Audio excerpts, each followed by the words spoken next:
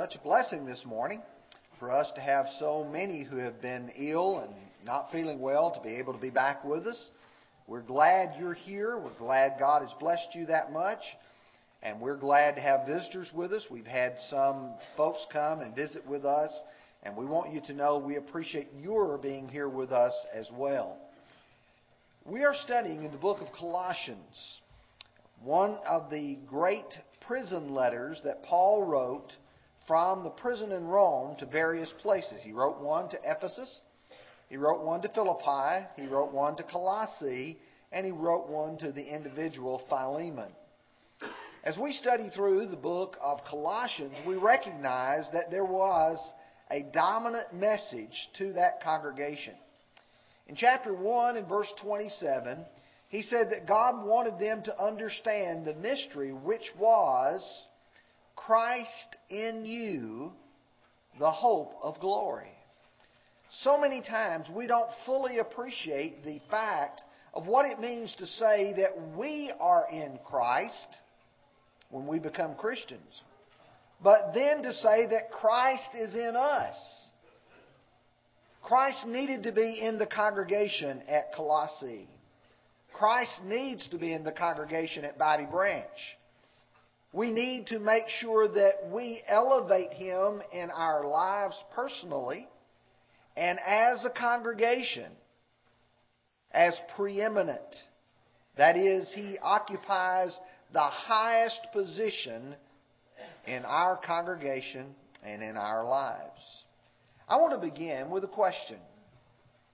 What is your view of Christ? Tonight we will talk about some of the things with regards to whether or not He is the Son of God. But I want to begin by asking, do you view Jesus as merely a man of great teaching, a man of great wisdom? Or do you view Him much higher than that? If you go to the book of Matthew, to chapter 22, verses 41 through 46, Jesus will have a conversation with the Pharisees. He wanted to deal with their mental block, if you will. They were looking for a person who would be a deliverer for them, but only a deliverer in a physical sense. And so Jesus begins by discussing this with them. Verse 41, while the Pharisees were gathered together, Jesus asked them, saying, what do you think about the Christ? Whose son is He? They said to Him, the son of David. He said to them, how then does David in the Spirit call Him Lord? Saying, the Lord said to my Lord, sit at my footstool, or sit at my right hand, till I make your enemies your footstool. If David then calls Him Lord, how is He His son? And no one was able to answer Him a word, nor from that day did anyone dare question Him anymore. You see, for them, they were not able to grasp the fact that Jesus, the Christ, was the Lord, and that as being Lord, He was superior to and above David. You see, in their conception, here was David, a great deliverer, a great king.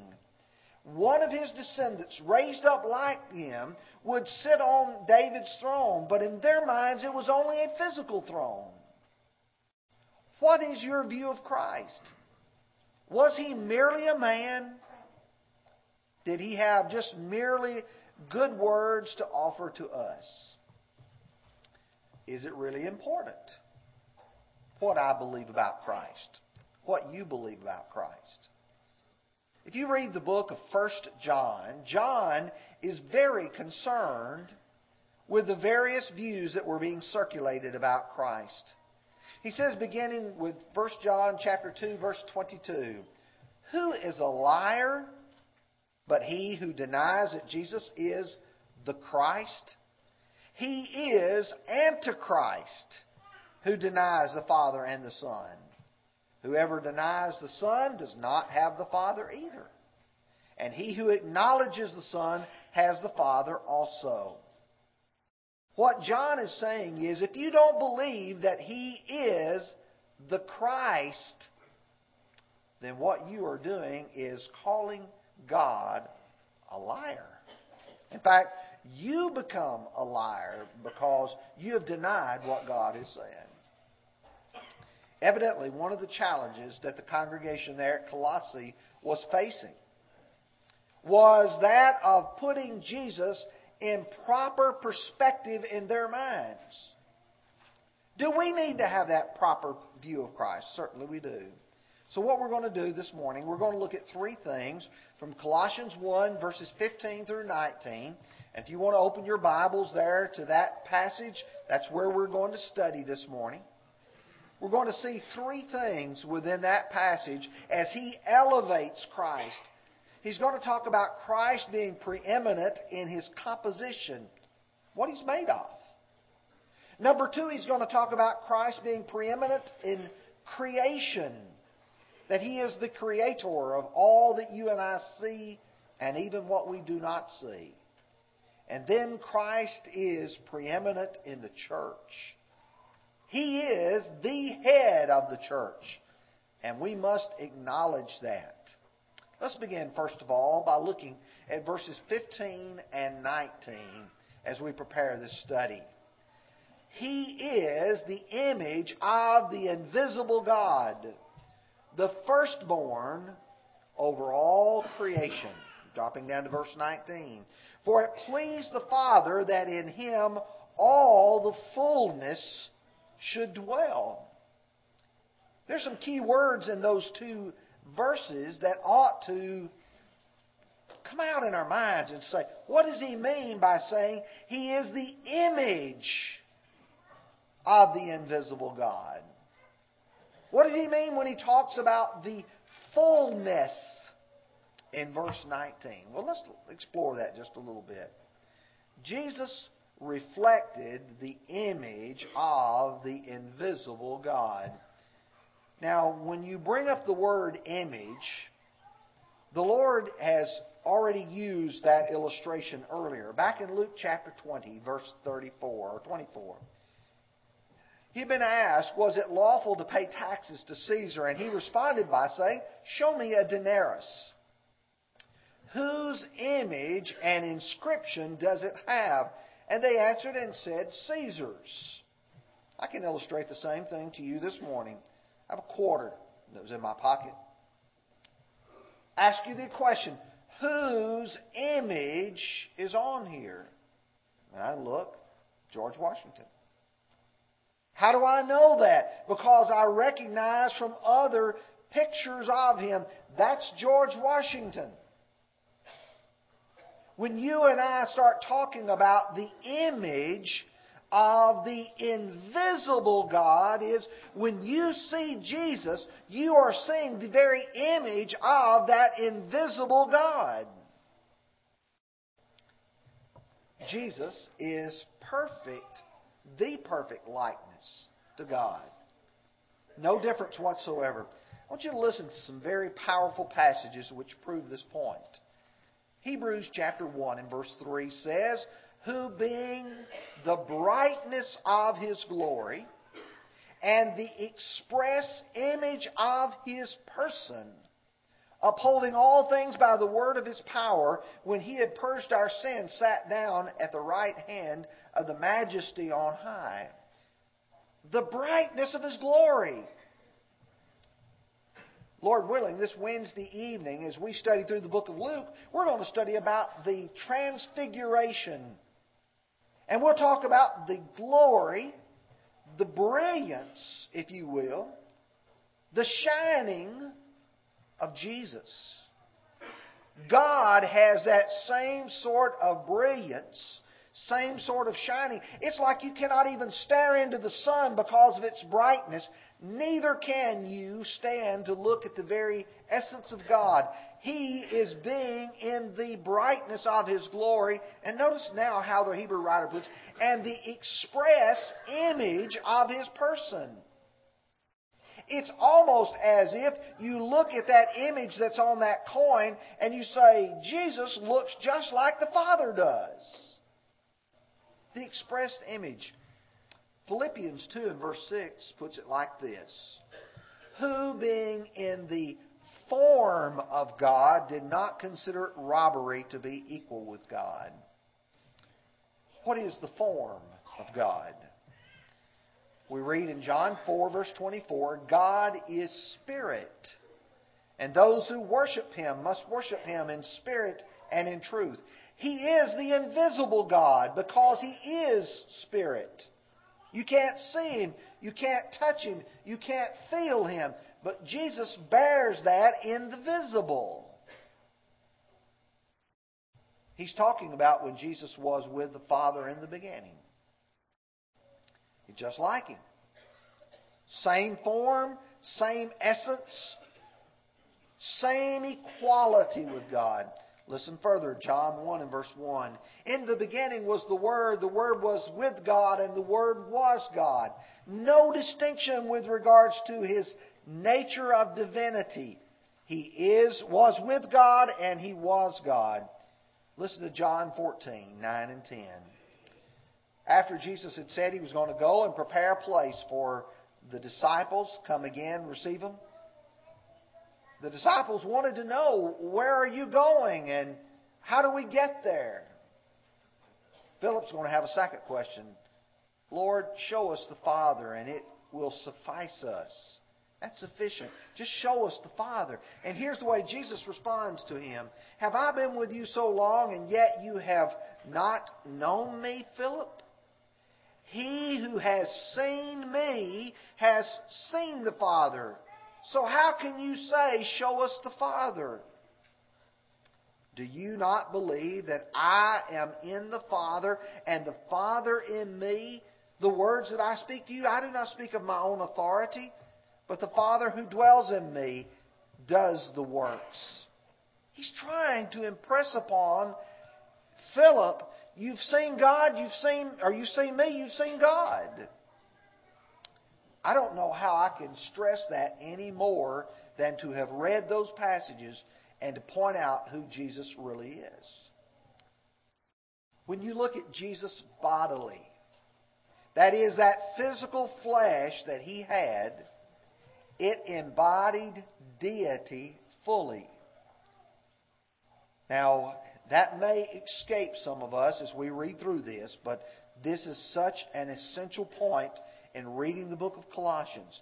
Jesus was fully human.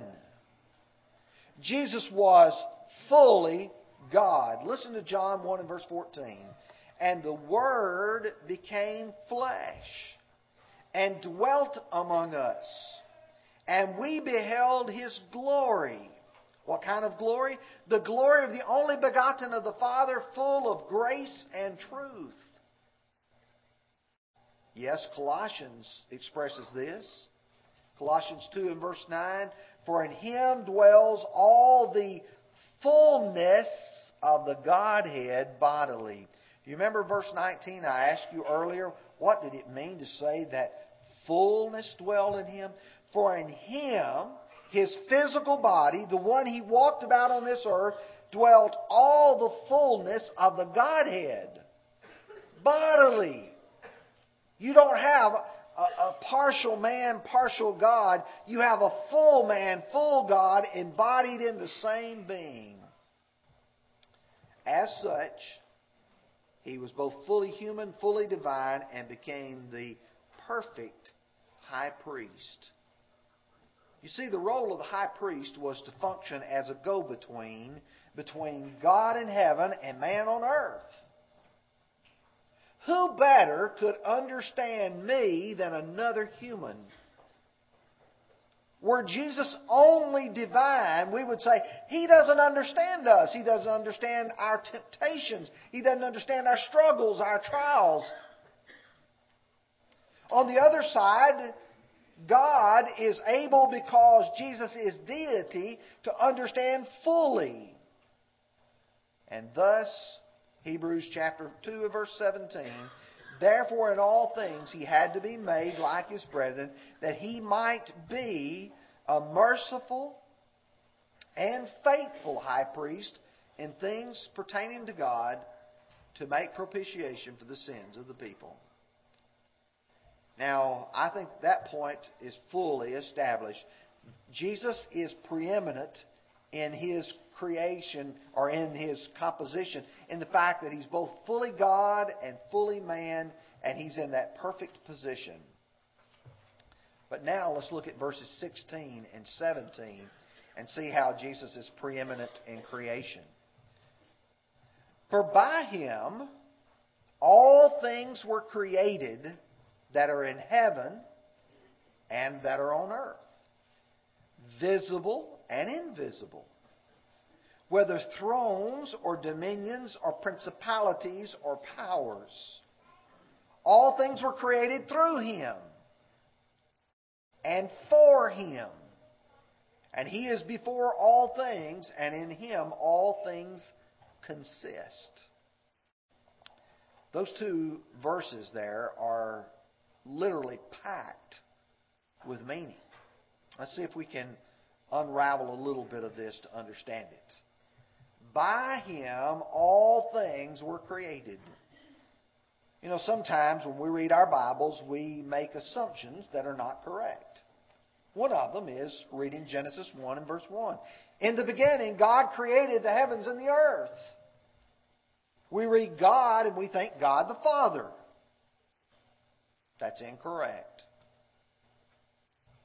In fact, if you'll drop down to Genesis 1 and verse 26, and God said, let us make man in our image after our likeness. That means that there is both the Father, the Son, and the Holy Spirit involved in the plan of creation, but there is one of the Godhead who was the agent of it. Just like there's one of the Godhead that was the agent of salvation. Jesus Christ is the one that died on the cross for our sins.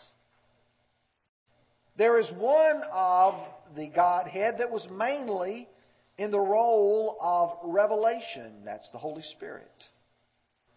There's one of the Godhead, the Father, whose will it was, who, so to speak, had the plan.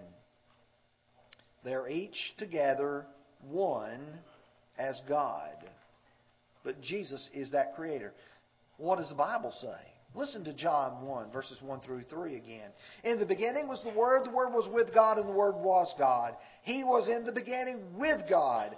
All things were made through Him, and without Him nothing was made that was made. He was the sole one involved in the creation of man. Listen to Hebrews chapter 1, verses 1 and 2, and then verses 10 through 12. God, who at various times and in various ways spoke in time past to the fathers by the prophets, has in these last days spoken unto us by His Son, whom He appointed heir of all things. Now listen carefully. Through whom also He made the worlds. It was through His Son that the worlds were made. Drop down to verses 10 through 12. And you, O Lord, in the beginning laid the foundation of the earth, and the heavens were the work of your hands. And he goes on to say they're going to perish, but He will remain. Revelation 4, verse 11. You are worthy, O Lord, to receive glory and honor and power, for you created all things, and by your will they exist and were created. How many passages would you need to establish the point that Jesus was the agent of our creation? All things were created through Him, and now listen carefully, for Him. Sometimes we don't appreciate the grand scheme of redemption. That grand scheme of redemption began in the mind of the Father long before there was ever a world created. That's the reason why the Bible talks about Jesus being slain from the foundation of the world. All of God's plan was worked out. Creation was for Jesus. Let me illustrate this. In chapter 1 and verse 15, it says, He is the image of the invisible God, the firstborn over all creation. The word firstborn doesn't mean he was the firstborn in the sense and time sequence. The word firstborn often in the Bible indicates the ruler who's the head of the family. Just like the oldest child gets the right of the firstborn. And because of the right of the firstborn, he is the one who leads and heads the family. That's what Jesus is with regards to creation. Now let me move quickly to the third part, and that is preeminent in the church. Let's look now to verse 18. And he is the head of the body, the church, who is the beginning, the firstborn from the dead, that in all things he may have the preeminence. Now, when you look at that, he is the head of the body, the church. So many people today do not appreciate the role of the church. I've listened to people speak recently, both on the television media as well as some religious folks. And people have this mistaken idea that just give me Jesus, just give me His teachings, but I don't want an organized body. I don't want to have to be a part of an assembly, a group. I want to do it my own way. I want to just between me and the Lord, nobody else involved. Well, first of all, you can't take Jesus without taking everything He taught. And Jesus taught that His body was the church and that you ought to be a part of it. Listen to Ephesians chapter 1, verses 22 and 23. And He put all things under His feet and gave Him to be head over all things. Now stop there before you read the rest of it. He gave Him to be head over all things. Jesus is the head over creation. He's the head over everything that exists here in this world. And God gave Him, who was head over all things, to the church, which is His body, the fullness of Him who fills all in all. The great head of this world, the preeminent one, was given to be head over the church as well. That illustrates how impressive the body is to Jesus. In 1 Corinthians chapter 12, verses 12 and 13, I learn how I get to be a part of that one body. He says, for as the body is one and has many members, but all the members of that one body, being many, are one body, so also is Christ. For by one Spirit were we all baptized into one body, whether Jews or Greeks, slave or free, and have been made to drink into one Spirit. If you have not yet been baptized, you are not yet in that body. Now, I know a lot of people today say, oh, well, you're teaching some sort of work salvation. No, I'm teaching what the Bible teaches. If you've not yet been baptized, you've not yet been put in that one body. In Ephesians 4, verse 4, in a listing of 7 ones, he says there is one body and one Spirit and one hope. And you were called in one hope of your calling. There are not many churches in God's sight. There's one church. And either you're in it or you're not in it. Man may have a number of churches, but Jesus said, upon this rock I will build my church, individually, one. There's not a Jewish church, a Gentile church. There's not a black church. There's not a white church. There's not a rich church. There's not a poor church. There's not all these various kinds based on doctrines. In God's sight, He has only one body, the church. As head, Jesus has the authority. Matthew 28, verse 18. And Jesus came and spoke to them, saying, all authority has been given to me in heaven and on earth. All authority. That means that you and I, as members of the body, must defer always to what our Lord says. It's not my judgment. It's not my opinion. It's not my wishes that count, nor yours. It's what God has said. And whenever you and I look at the Scriptures, we've got to make sure that for whatever we do, for however we conduct ourselves, we must have a "Thus saith the Lord." In Ephesians 5 and verse 23, he's going to use an illustration. We sometimes take it because we have such problems in our families. We talk about what Jesus said here. For the husband is the head of the wife, as Christ is also the head of the church, and He is the Savior of the body. We often use this passage to talk about the roles of husbands and wives, and to some extent that is valuable to do so. But you drop down to verses 32 and 33, and he says, "Nevertheless, I speak concerning Christ and the church." He's talking about those of us who are members of His body, putting Jesus in the right place in our lives and in His body, the church. Let me try to bring all this together. The last phrase in verse 18 says that in all things He might have the preeminence. That is, in every area and every place in our lives, Jesus should be preeminent. That means that I have to look at the things I do, the things that I say, and do I let Him guide my life? Do I let Him direct my life? Now, there's some people mistakenly will say, "Well, I'll make Jesus the Lord." No, you don't make Him the Lord. You don't make Him preeminent. He is preeminent. What you and I do is recognize that, and we exalt Him ourselves in our own lives. Jesus is the head of the church, whether we respect Him or not. Jesus is preeminent over this creation, whether we acknowledge it or not. But it is to our advantage. We have to make sure we exalt Him in our own lives, and that's the reason why I want to end with a passage found in Philippians chapter 2, beginning with verse 9, going through verse 11.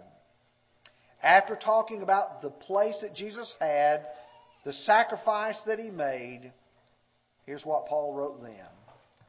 "Therefore God highly exalted Him, and given Him a name which is above every name, that which every knee should bow, of those in heaven, and those on the earth, and those under the earth. And that every tongue should confess that Jesus Christ is Lord, to the glory of the Father." You and I need to make sure that we are willing to confess what the Scriptures teach about Jesus the Christ. If we do, then you and I will be the kind of Christians we ought to be. If we exalt Him in this congregation, then we will be the congregation that the Lord wants us to be as well. Would you open your songbooks now and turn to that song of invitation? At the end of every lesson, we extend the Lord's invitation. It's not mine, nor is it the congregation. It's the Lord's invitation. But the Lord has extended to those of us who preach His Word the responsibility of telling others about that great invitation. Jesus begs, He pleads with men to come unto Him. Matthew chapter 11, verses 29 and 30. He begs men to come to Him believing that He is the Christ, the Son of the living God. Such great confession was given by so many folks. To repent of one's sins, to look at the things I've done wrong and say, "God, I'm sorry for what I've done. I am determined to change my life." And then to be baptized. Put us in that one body. And with that we get the remission of our sins, Acts chapter 2 and verse 38. I'm sure that we have folks here who need to obey the gospel. If you do, we want to urge you to do that. If you say, well, I don't know if I know enough, we'll take time to study with you. If you are a Christian and you look at your life and you recognize I've got problems and I need the Lord's help and I need the Lord's forgiveness, we'll assist you with that as well. If you need to respond, would you come as we stand and sing?